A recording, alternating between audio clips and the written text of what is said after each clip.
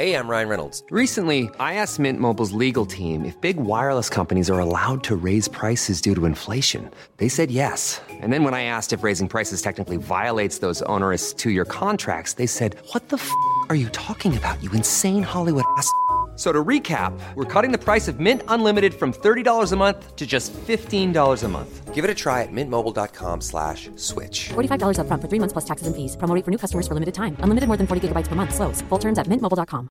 Getting engaged is a moment worth cherishing. A one-of-a-kind ring that you design at Blue Nile can help your love sparkle. Just choose your diamond and setting. When you've found the one, you'll get it delivered right to your door. Finding the right engagement ring can be nerve-wracking. At Blue Nile, you'll have the expert guidance needed and a diamond guarantee that ensures you're getting the highest quality at the best price. Cherish all of life's moments and save up to 30% at BlueNile.com. That's BlueNile.com.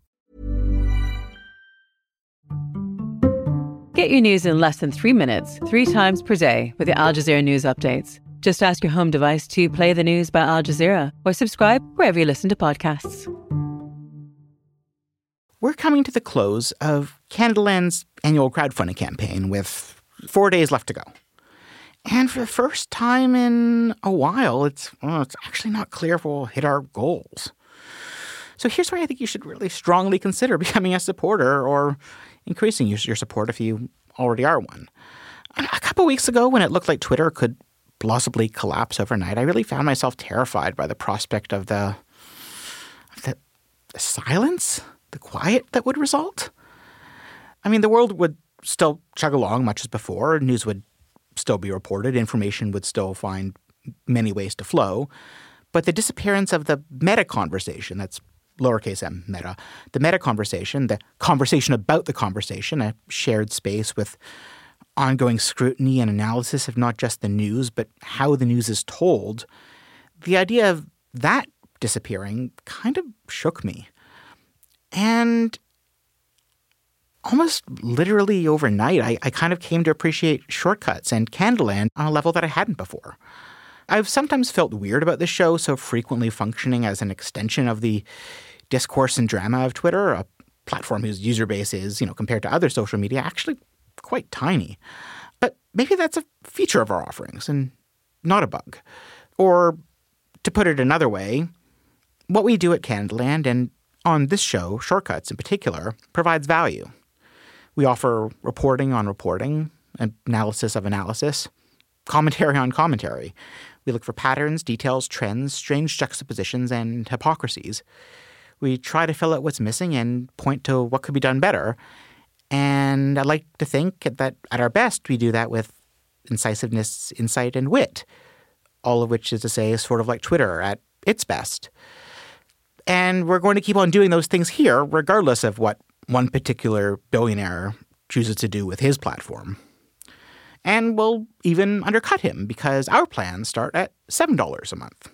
And for that, we can't promise a fancy blue check mark with which to mischievously impersonate brands and maybe try to crash their stock. But you do get ad-free podcasts, a host of other exclusive benefits, and more than that, the knowledge that you're investing in the future of a project that, thanks to that support, will only keep getting better. And at a time when so much in the world is getting worse, that's something. Go to canadaland.com/join. Thanks.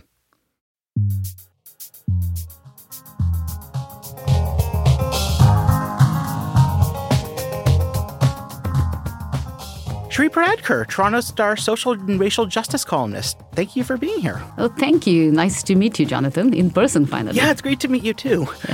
Today on the show, 2 subjects that are not at all challenging to cover. Whether the Western media is being hypocritical when it comes to the focus on human rights abuses in Qatar, and how writing critically about Israel has somehow become even trickier than before. Welcome to Shortcuts, where we talk shit about the news. Thank you. This episode is brought to you by Joshua Backer, perfect name, Ross Kerr-Wilson, Matthew Kwan, Gregory Forrest, Natalie Rushlow, Ashley Doucette, Zachary Rempel, and Marilyn. Hi, I'm Marilyn. I really appreciate the coverage and perspectives Canadaland provides about stories in Canada and beyond. and I really like it when Jesse gets into real, true conversations with his guests.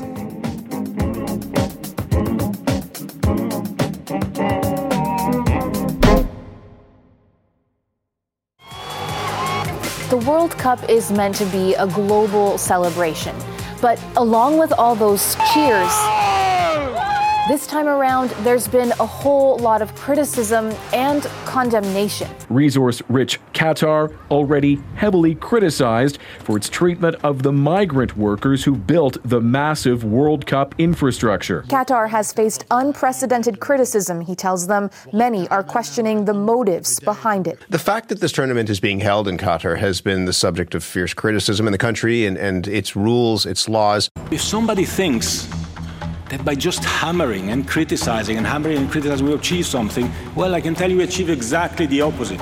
Don't criticize Qatar, don't criticize the players, don't criticize anyone. Criticize FIFA, criticize me if you want, because I'm responsible for everything. But let the people enjoy this World Cup. So the World Cup is on, and let's hear it for Canada's boys. Not really. I can't pretend to know much about or engage with organized sports any more than 90% of our listenership could tell you what musicals are their favorites to win big at next spring's Tony Awards. But I do find the socio-political context fascinating. Sports is a realm that, much of the time, is covered as though it exists in a political vacuum. I remember that when the Olympics were hosted in Russia in 2014, there was a surprising degree of resistance to examining the event in the context of Putin's then recent crackdown on LGBT rights in particular, and the accompanying fear-mongering and state-sanctioned violence against those populations. So 8 years later, it feels like a sea change that a global sporting event is being so regularly examined in the context of the rights record of its authoritarian host nation. I mean, I know I've had occasion to learn more about the conditions of migrant workers in the Middle East than I ever had previously. But, and this being shortcuts, there's always a but, how much of this new thoughtfulness about politics and sport is due to an evolved understanding that nothing exists in a vacuum, and how much is because Qatar in particular happens to align with long-standing Western tropes about the Middle East? And how does one possibly untangle that? Shri, I mean, you've described the critiques of Qatar as being both accurate and unfair. Could you explain how you parse that? Yeah, for sure. I wrote a column recently about this in the Toronto Star, mainly because I was trying to sort out my own reflections on this issue. On the one hand, it's completely accurate to blame Qatar for human rights abuses or to hold it responsible for its human rights abuses against migrant workers, for even the fact that homosexuality is still criminalized, and, perhaps the fact that it bribed FIFA to get the hosting rights. Although, of course, it's more FIFA's fault, really. But even as recently as, was it 2017, when Sidney Crosby decided to go to the White House to meet Donald Trump, and I had written about that, and the pushback was, we don't mix sports and politics, right? And then when Colin Kaepernick took the knee, he was immediately castigated, and he's now out of the sport. Although what he did was so inspiring to so many. So there's been this posturing, even in recent days, well past, say, the Russian Olympics, that sports and politics don't mix, and that it's unnecessary for them to mix. So what changed? And to my mind, look, it's easy to say Western hypocrisy. It's easy to blame the West. West is often to blame for hypocrisy. But that's not all it was. And I thought it was important to kind of say, okay, so it's hypocrisy is part of it. Orientalism is a huge part of it, which is something that Edward Said in the 1970s, a term that he coined, and he talks about it as the Western gaze on the Middle East and Arab nations as being essentially stagnant and degenerate, right? Like any glory that they had was in the past, and they are now a stagnant culture. So it's not just economically or militarily, we're talking about culturally backward. And I feel like this gaze, the coverage around Qatar, while warranted or while accurate, only served to cement that Orientalist outlook.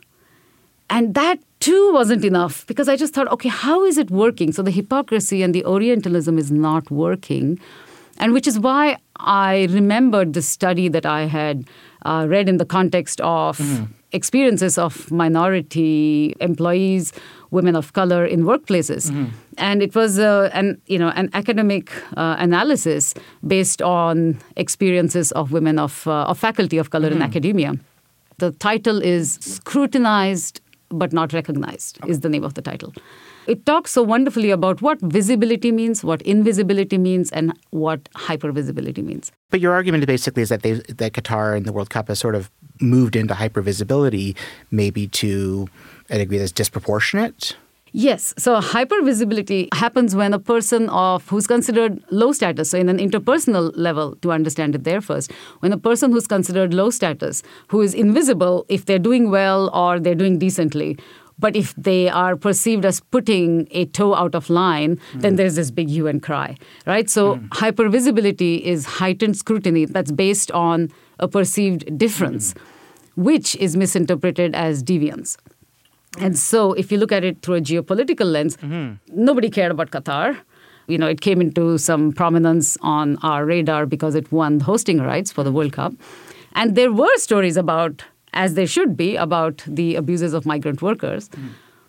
But now it's become like this way bigger thing, like an exceptionally bad place.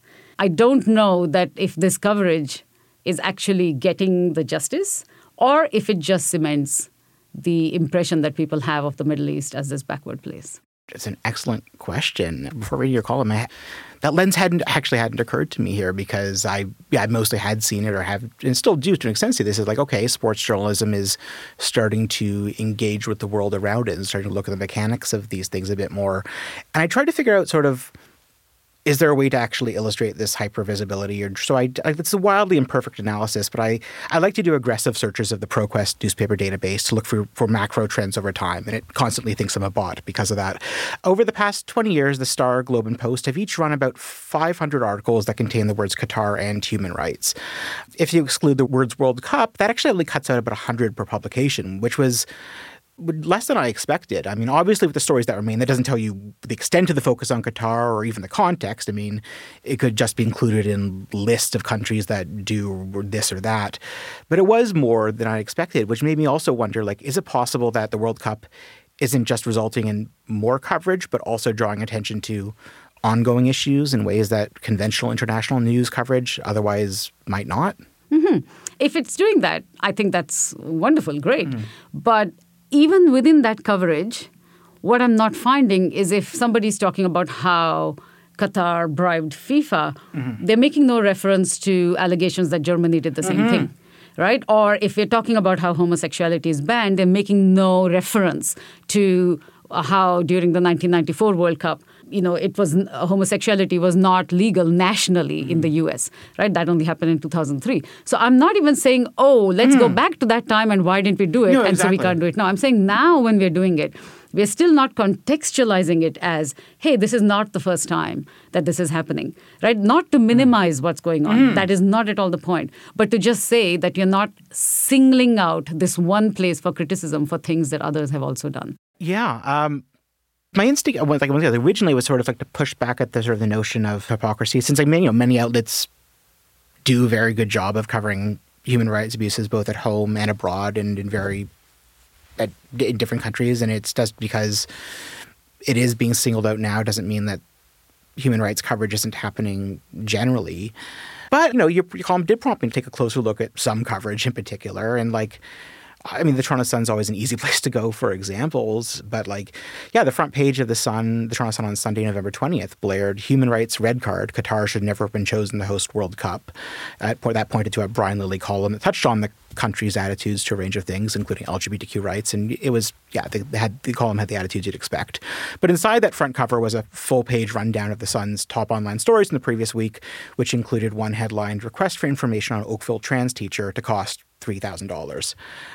Or last Thursday, the Sun's editorial board noted that the LGBTQ rainbow flag has been banned from the World Cup and athletes have been warned not to wear it on their uniforms. The same morning that ran, the paper's columnist Joe Warmington was tweeting a grainy video. "This is the hashtag drag storytime event at Terryberry Library, Hamilton now. Witnesses say about 40 children inside event, which goes from newborn to 4 years old." I mean, Thankfully, Joe Warmington does not run a nation state. The Toronto Sun is often the case, a kind of blunt or even extreme example. But to what extent do you find a similar lack of self-awareness to be characteristic of mainstream media generally? Oh, wow. Yeah. I mean, what I find fascinating is that LGBTQ2 plus rights are being threatened in the US at this moment. Mm-hmm. And even that does not get a mention in the horror over homosexuality being illegal in Qatar. It should not be illegal in Qatar. In an ideal world, Qatar would have not frowned upon homosexuality at all.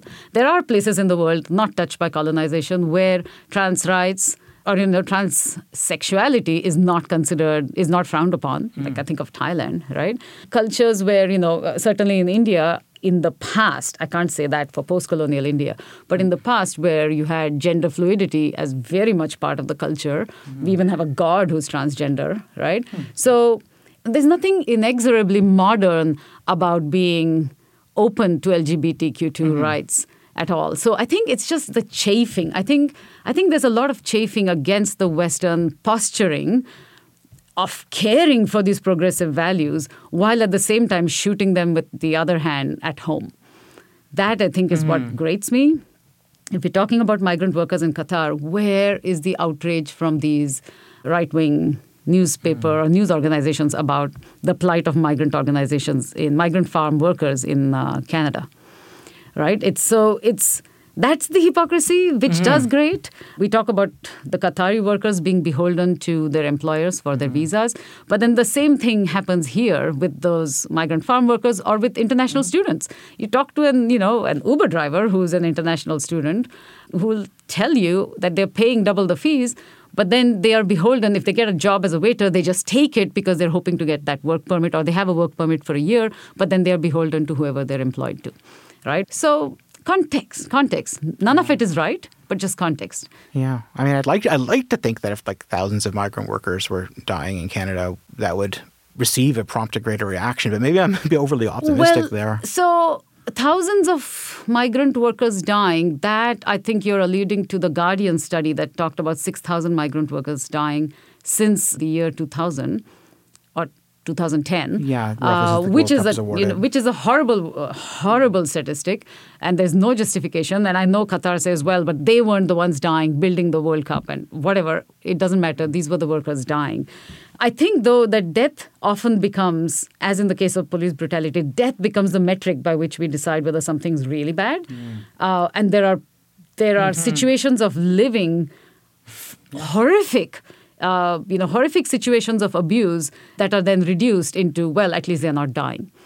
And I don't think we have those numbers for death. But at the same time, we know that migrant workers get sent back if they have injuries and if they are disabled, and they get sent back. And now they're unable to not only be here and provide, but they're unable to be there and provide for injuries that they've sustained for Canada and for us.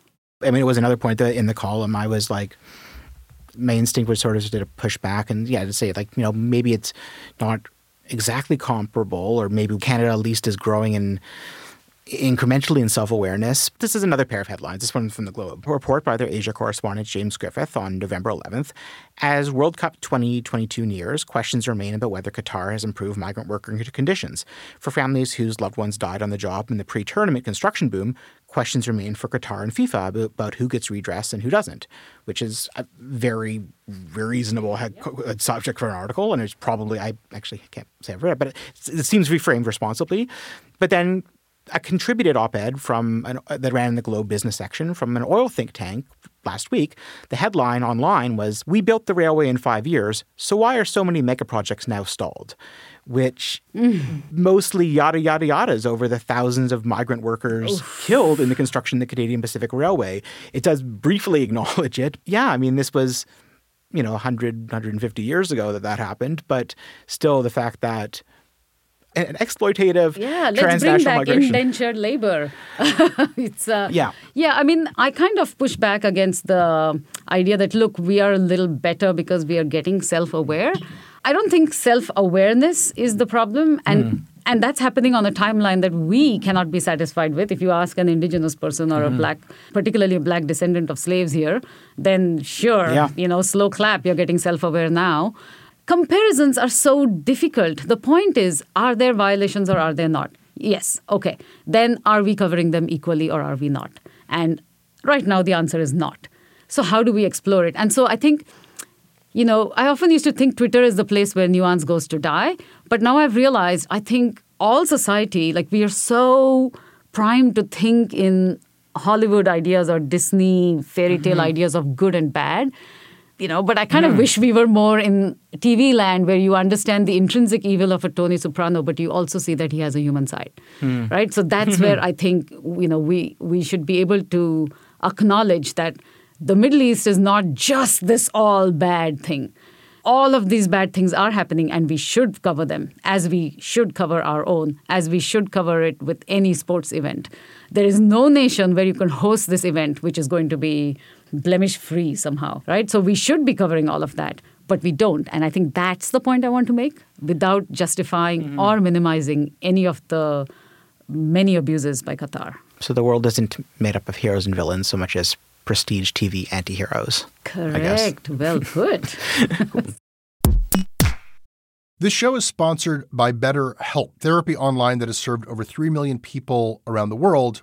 And BetterHelp is available here in Canada. A lot of people have various blocks or reasons why they don't just reach out for that help. And one thing you'll hear people say is they just don't have the time. I would like to mount a different argument here, which is that if you are talking to a mental health professional, if you're chatting with somebody about your life and about your priorities, you can clear away a lot of the clutter. You can actually find yourself with more time because you have a better sense of what's important to you. It's an investment that can pay off even in that practical way of organizing your life a bit better. These are some of the advantages in the long run of having something like BetterHelp in your life. As the largest online therapy provider in the world, BetterHelp can provide access to mental health professionals with a wide variety of expertise in mental health. And because you listen to the show, you get 10% off of your first month at betterhelp.com/CanadaLand. Once again, it's betterhelp.com/CanadaLand. This episode is brought to you by AG1. Listen, taking care of your health is not always easy, but it should at least be simple. That is why for months now, I start every day by drinking AG1. I take a scoop of this green powder, I mix it in a canister with water, shake it up, and I drink it. I get hydrated and I get energized and focused and ready to take on the day, knowing that I have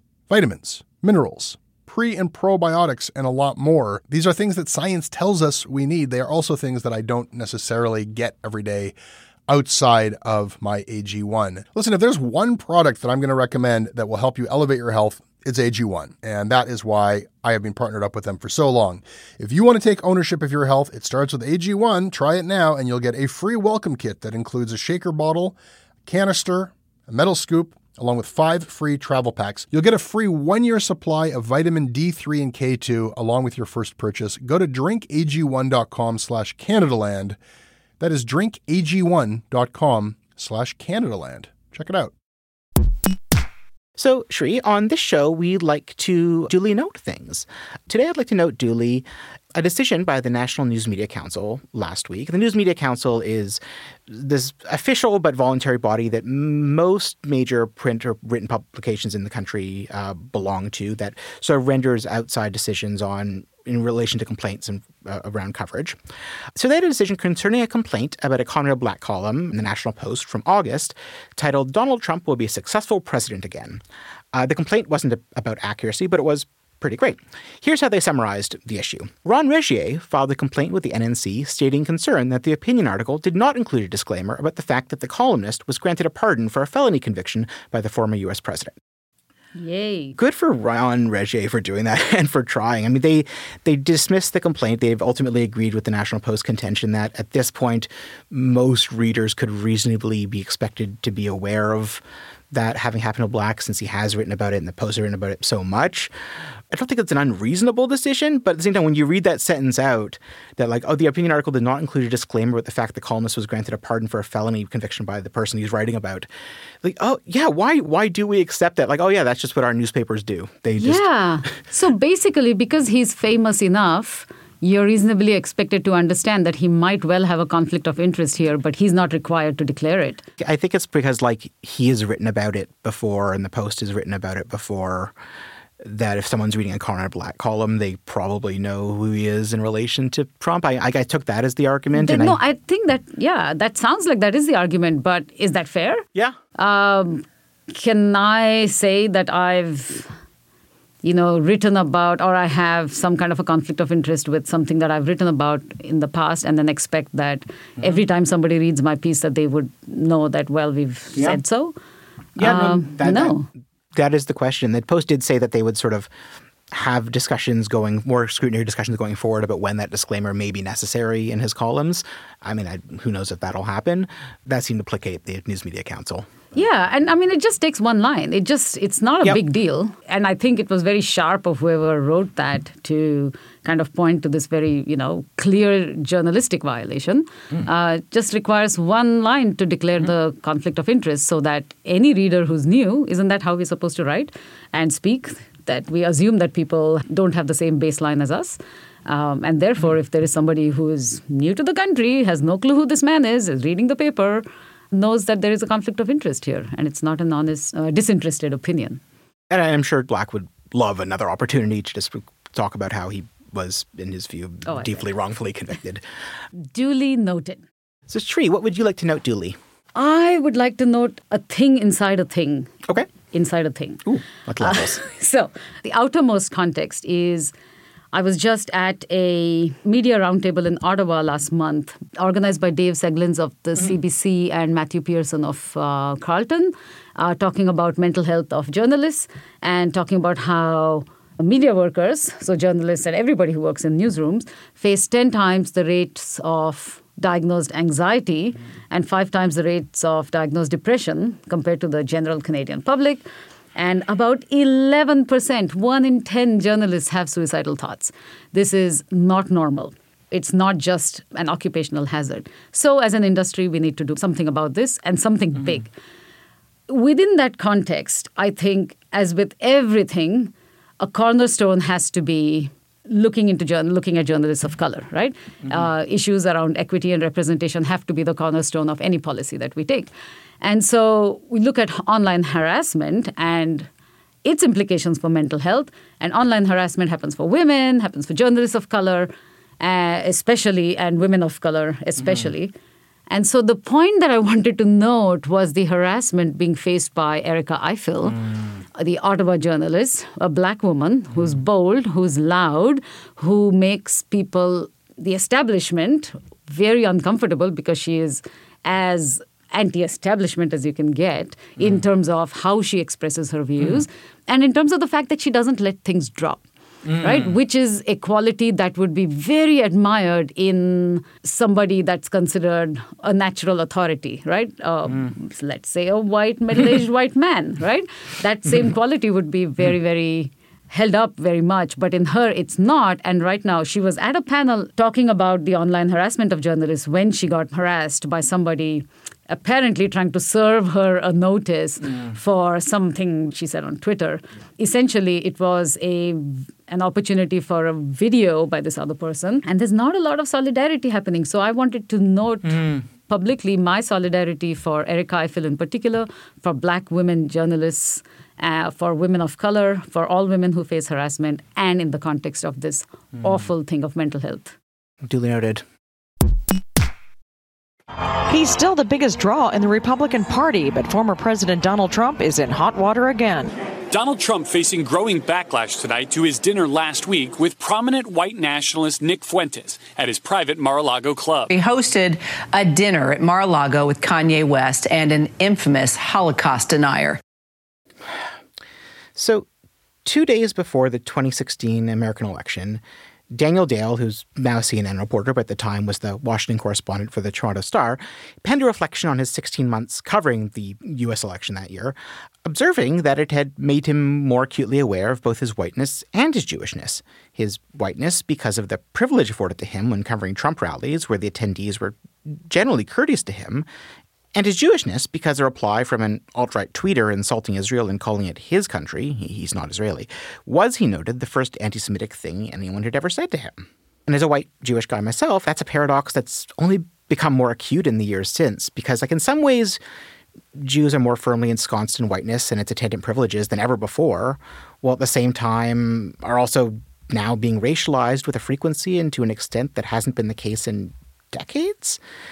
What that's meant in practice is, like, as a white guy, I've never been subjected to a sustained campaign of harassment or hatred online. Like, I've never felt compelled to block anyone on Twitter, which is wild. I've been on Twitter a long time. But on a handful of occasions over the past few years, there have been flurries, usually lasting a couple days each, in which supporters of, like, Faith Goldy or Lauren Southern have bombarded me with alarming stuff that I describe as not just explicitly, but enthusiastically anti-Semitic. And speaking of Faith Goldy, the 4th anniversary of her wedding is coming up this week. Among the guests who joined her in Prague was her friend Nicholas Fuentes, who is the Holocaust denier who hung out with Trump and Kanye West at Mar-a-Lago last week, which I think is a solid illustration of how anti-Semitism is inching from the edges toward the mainstream. Meanwhile, in the words of the UN's Middle East envoy, tensions between Israelis and Palestinians are again reaching a boiling point with recent attacks against civilians on both sides. In all of this context, it's now become even trickier and more fraught to engage in examinations of definitions of anti-Semitism and how sometimes or how they can be wielded for a different sort of political purpose, namely to dismiss criticisms of policies of an increasingly far-right Israeli government. And because you're one of the bravest mainstream columnists in Canada, Shri, last week you tackled just that in a column that online carried the headline, "Why the Definition of Anti-Semitism Has Become Such a Polarizing Issue. Critics say adherence to the International Holocaust Remembrance Alliance definition is being used as a blunt tool to silence criticism of Israel." Could you talk about that and the response that you received to that column? The response, in one word, is it was predictable. Any time I've written about the chilling effect, about the fact that journalists are reluctant to wade into any criticism of Israel, I know why. It's because the pushback is hard, it's fast, it is meant to be a deterrent. If not to me, then to other journalists who look at it and say, oh, I really don't want that happening to me. And so I cannot tell you the number of journalists who have wanted to pitch stories about the Israel-Palestine issue, who've reached out to me and asked me, what was your experience like? How did you deal with it? Because you know already in advance of doing it that there is going to be pushback, not just from within the organization, but from outside as well. So this particular piece that I wrote, you talked about these complexities going in. It's true that these are complex, very, very complex issues. At the same time, there is a simplicity to understanding that you can have definitions of hate that does not in turn silence somebody else looking for justice. That should be pretty straightforward. And that is not happening. In the past couple of years, the government of Canada, the government of Ontario, and various councils, like city councils, have adopted a motion to accept a definition of anti-Semitism by the IHRA, which is the International Holocaust Remembrance Alliance, that created this non-binding working definition of anti-Semitism in 2016. And that definition says that anti-Semitism is a certain perception of Jews which may be expressed as hatred toward Jews. That's fine. Rhetorical and physical manifestations of anti-Semitism are directed towards Jewish or non-Jewish individuals. Okay. And or their property towards Jewish community institutions and religious facilities. That's okay. I know, fine. The two-sentence definition itself is pretty unobjectionable. It's vaguer. I think it could be sharper. It could just say any hate that is directed towards Jewish people for being Jewish or Jewish institutions for being Jewish, right? But okay, fine. But then there are some 11 examples along with that definition that are controversial. Yeah, but even most of those are okay. It's just maybe 1.5 or 2 that are maybe that is overstepping a bit. Denying the Jewish people their right to self-determination, e.g. by claiming that the existence of a state of Israel is a racist endeavor. 2 come to mind, and I wrote about 1, only because I'm trying to use it as an illustration point for why it's problematic. What I didn't want to do in this column is to be myself an arbiter of whether something is anti-Semitic or not. I am not, right? But it is correct. I think the right-wing Israeli position, I would agree that they're saying we should be allowed to define our own oppression, which is correct. One of the responses to the column was a post or an alert from a group Honest Reporting Canada, which, they're a very effective advocacy organization, but they're very effective at what they do. They headlined it, Toronto Star columnist Shri Paradkar wrongly claims IHRA definition of anti-Semitism seeks to stifle criticism of Israel.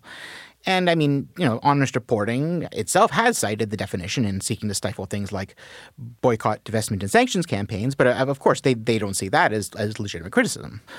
The groups you cited, what they described as an assortment of organizations known for their anti-Israel animus, including Canadians for Justice and Peace in the Middle East, Independent Jewish Voices, the Union of BC Indian Chiefs, and the Canadian Association of University Teachers.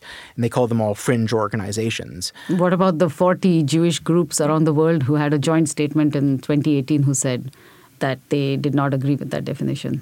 It's the no true Scotsman fallacy, right? Right. So at first I'm told you're not Jewish. How dare you write about it? Which would not have been told if I had agreed with the definition. So really my identity is not at play. Then it was, well, you've quoted this one guy. So it's Michael Buchert. He's not Jewish. He's from the Canadians for Justice and Peace in the Middle East. And then it's like, well, what about these Jewish people? Oh, well, they're fringe or they're actually Jewish haters. So essentially it boils down to only talk to us and people who think like us, and us meaning right-wing pro-Israel lobby groups, right? And Honest Reporting, whatever that means. There's a comprehensiveness to what they do, and the strategy, they're not shy about it. What they lay out on their website, they have a step-by-step guide to how to monitor the media. And it's actually great advice for any group that would want to do this, because it shows how, as a person who was an activist before being a journalist, I'm reading this wow, this is a great guide to activism in terms of for example, meeting phase 2. Imagine you get a meeting with an organization whose coverage you have an issue with. It says, at the end of the meeting, make them a deal. If they will agree to regular meetings, you'll promise to restrain your rapid response team and to restrict your complaints to only major errors. This takes tremendous pressure off the media, who abhor being flooded with email complaints and all the bad publicity. This also creates an ongoing dialogue whereby local editors will eventually turn to Honest Reporting activists as a resource on the Israeli perspective. And, their website has a thing. There's a tip for Honest Reporting Canada is always on the lookout for media bias. If you see a news report that you feel is biased against Israel, please send us the details using the form below. It's a very well set up advocacy organization. And advocacy for Israel should be distinct from advocacy to point out anti-Semitism. They also are explicit. It's about Israel. Generally, they say it is an organization that pushes back against anti-Israel bias. Yeah, there's no editor there aren't editors who want to have to deal with the backlash and having to respond and having to appear, having to show that they are actually fair-minded and having to both sides the issue. Nobody wants to deal with the ethics of this all the time. And it is a deterrent. But I don't think that should be the reason that we should abandon principle. One can reject Zionism without being anti-Semitic. And that is something that the person who wrote that definition of the IHRA himself said. He did not want to equate anti-Zionism with anti-Semitism. The purpose of writing those examples was to take the temperature over time, he says, to see if academics can do some research, gather data to see, is there a correlation between anti-Semitism and criticism of Israel? And that's all it was. One of the best case study of how this actually has played out in a newsroom I've seen is the publication, the magazine formerly known as the Ryerson Review of Journalism, now it's more ambiguously called the Review of Journalism. They published a feature this past spring by Rahaf Farawi called The CBC's Palestine Exception. It offered interviews with a lot of past and current CBC people who testified to the effectiveness of Honest Reporting's approach in particular. But it also pointed to another thing that I was also looking into, and I was really impressed that they already got there. The CBC Ombudsman, Jack Nagler, receives thousands of complaints each year on a whole range of topics, and there's a few dozen reviews a year. Sort of like judicial decisions, they sort of methodically analyze the merits of a given complaint and whether a particular piece of CBC coverage has in some respect violated their journalistic standards and practices. So far this calendar year, there have been 45 reviews total, of which 8, or almost a fifth, have concerned the CBC's coverage of Israel/Palestine. All 8 of those were addressing complaints from people who believe that the CBC's coverage was unfair to Israel. But I was struck by something in his annual report from June. And this report covered the period from April 2021 to this past March. He wrote that while supporters of both sides were active as always, it was noteworthy that the clear majority of people who wrote expressed the view that the CBC's coverage has been unfair to Palestinians. And when the Review of Journalism asked him, this was before his report, when they asked him, why is he only addressing complaints from one side. He said, the reason those complaints were reviewed is not because I determined these were the most important issues to explore. It's because those were the people who asked for a review, which is super fascinating to me because I had never looked into the process for it. It hadn't occurred to me that you have to specifically ask for a review in order to get one. And what is this level of media literacy you're demanding of people where even journalists like you and I don't know that you're supposed to use those words and say, do a media review.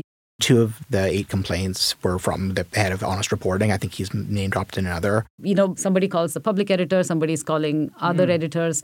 They've really figured out how to basically affect change with the media in a way that, like, when you're an activist, my God, like that's what you want, is you want things to be covered better, and which usually means, closer to how you see it, to the framing you see it. I think, we should be able to we should have a media that's able to criticize, something that the Palestinians might do and criticize something that Israel is doing. But right now, the power dynamic is so skewed in favor of Israel. And, the oppression of Palestinians has become so unbearable for all outsiders who have, people like me who have no real dog in the fight, so to speak, except I have an anti-oppressional lens to apply. That I think time has come for media bosses to be able to say, I will back you. Don't be afraid. What do you need to say? Make sure that there is rigor in the reporting or in the column. Make sure that there is, balance, there is context. Make sure all of that is there. But they should be saying, no, we are here for you. Don't feel alone. Because that's what happens. If a reporter writes about this and there is all that pushback and then the editors are unnerved as well, that really isolates the reporter. But if the editors have a spine and they are there for the reporter, then the reporter knows that, okay, the purpose of journalism is being served. Does the Star have your back? The Star has my back, yes. I'm glad to hear it.